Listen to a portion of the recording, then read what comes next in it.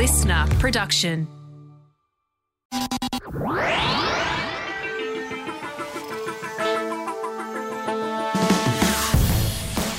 Hello, and you are very welcome to another episode of Science Explained with me, Petra Stock, a science journalist with Cosmos magazine.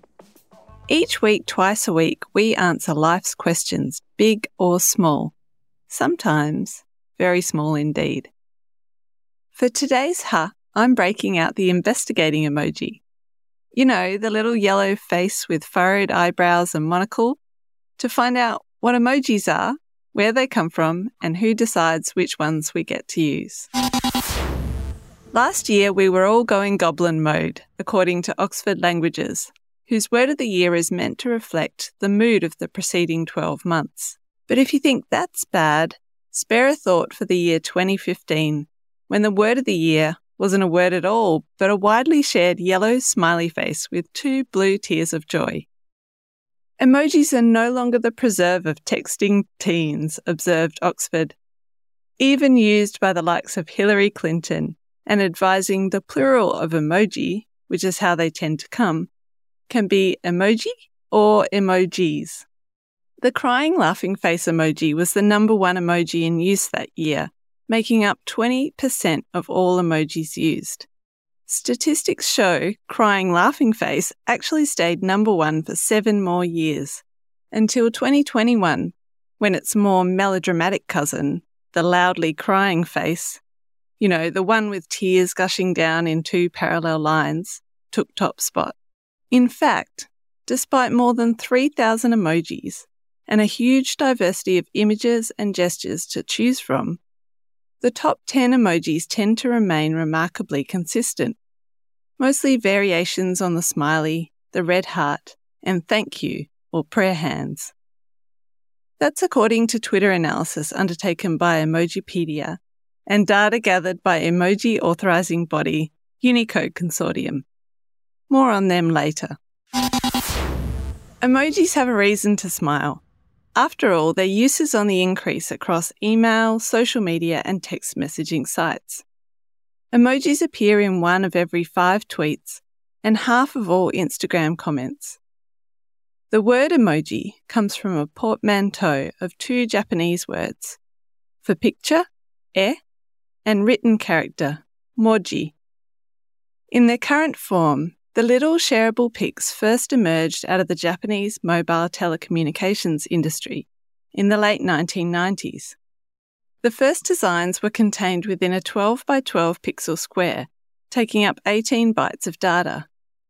An early set of 176 emoji by Shigetaka Kurita are considered so influential that they are now displayed in the New York's Museum of Modern Art. While Kurita's pixelated designs in red, blue, yellow, green and black lacked the smiley faces popular today, many are familiar with objects depicting weather, sports, transport, hand gestures and the love heart, which Kurita told CNN was his favourite design. Oh, heart exclamation emoji.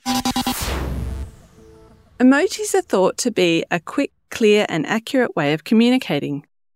But the way we interpret emojis is far from universal. Swiss researchers chose a subset of 1,289 emojis, removing flags, numbers and double-ups, and asked 445 people to describe individual emojis using 1 word. After collecting more than 38,000 descriptions, with at least 30 people assessing and describing each emoji, they found only 16 were completely unambiguous. These included the rainbow, cow, apple, spider, spoon, and coconut. The most ambiguous emojis generally included symbols, especially astrological ones, or, for example, highly specific emojis representing specific aspects of Japanese culture, like the onsen. For these 55, the descriptive words chosen by the participants were indistinguishable from a random selection. Meanwhile, German, Japanese and Swiss researchers looked at the role of age and gender in emoji use. German WhatsApp users were invited to donate their chat conversations to the study, exporting a chat and emailing it to the researchers. Some 226 people contributed more than 300,000 messages, which contain nearly 2 million words and more than 81,000 emoji. Using machine learning, they analysed the data and found that emoji use wasn't correlated with age, but diversity of emoji use was. Older participants used a broader range of unique emoji and were more likely to use objects and people. Younger people were more likely to use emoji expressing emotions.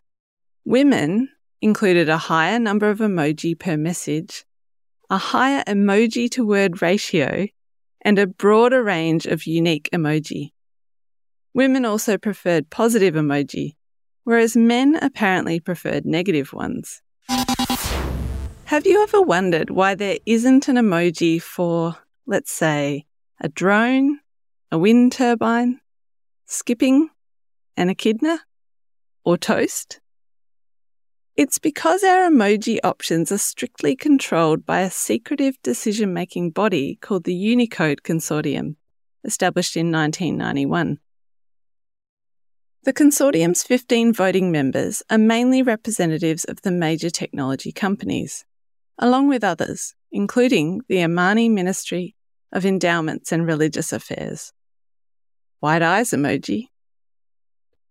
Members of the public can make suggestions or argue the case for certain emoji every year from the 4th of April to the 31st of July, following a prescriptive proposal format. But it's the Unicode Consortium which has the final say about which emojis are in and which ones are out. To be considered, proposals must demonstrate that symbols are distinctive, have the potential to be widely used, and could be relevant in different contexts. There's no review or appeals, and rejected proposals are subject to a 2-year cooling down period before they can be put forward again.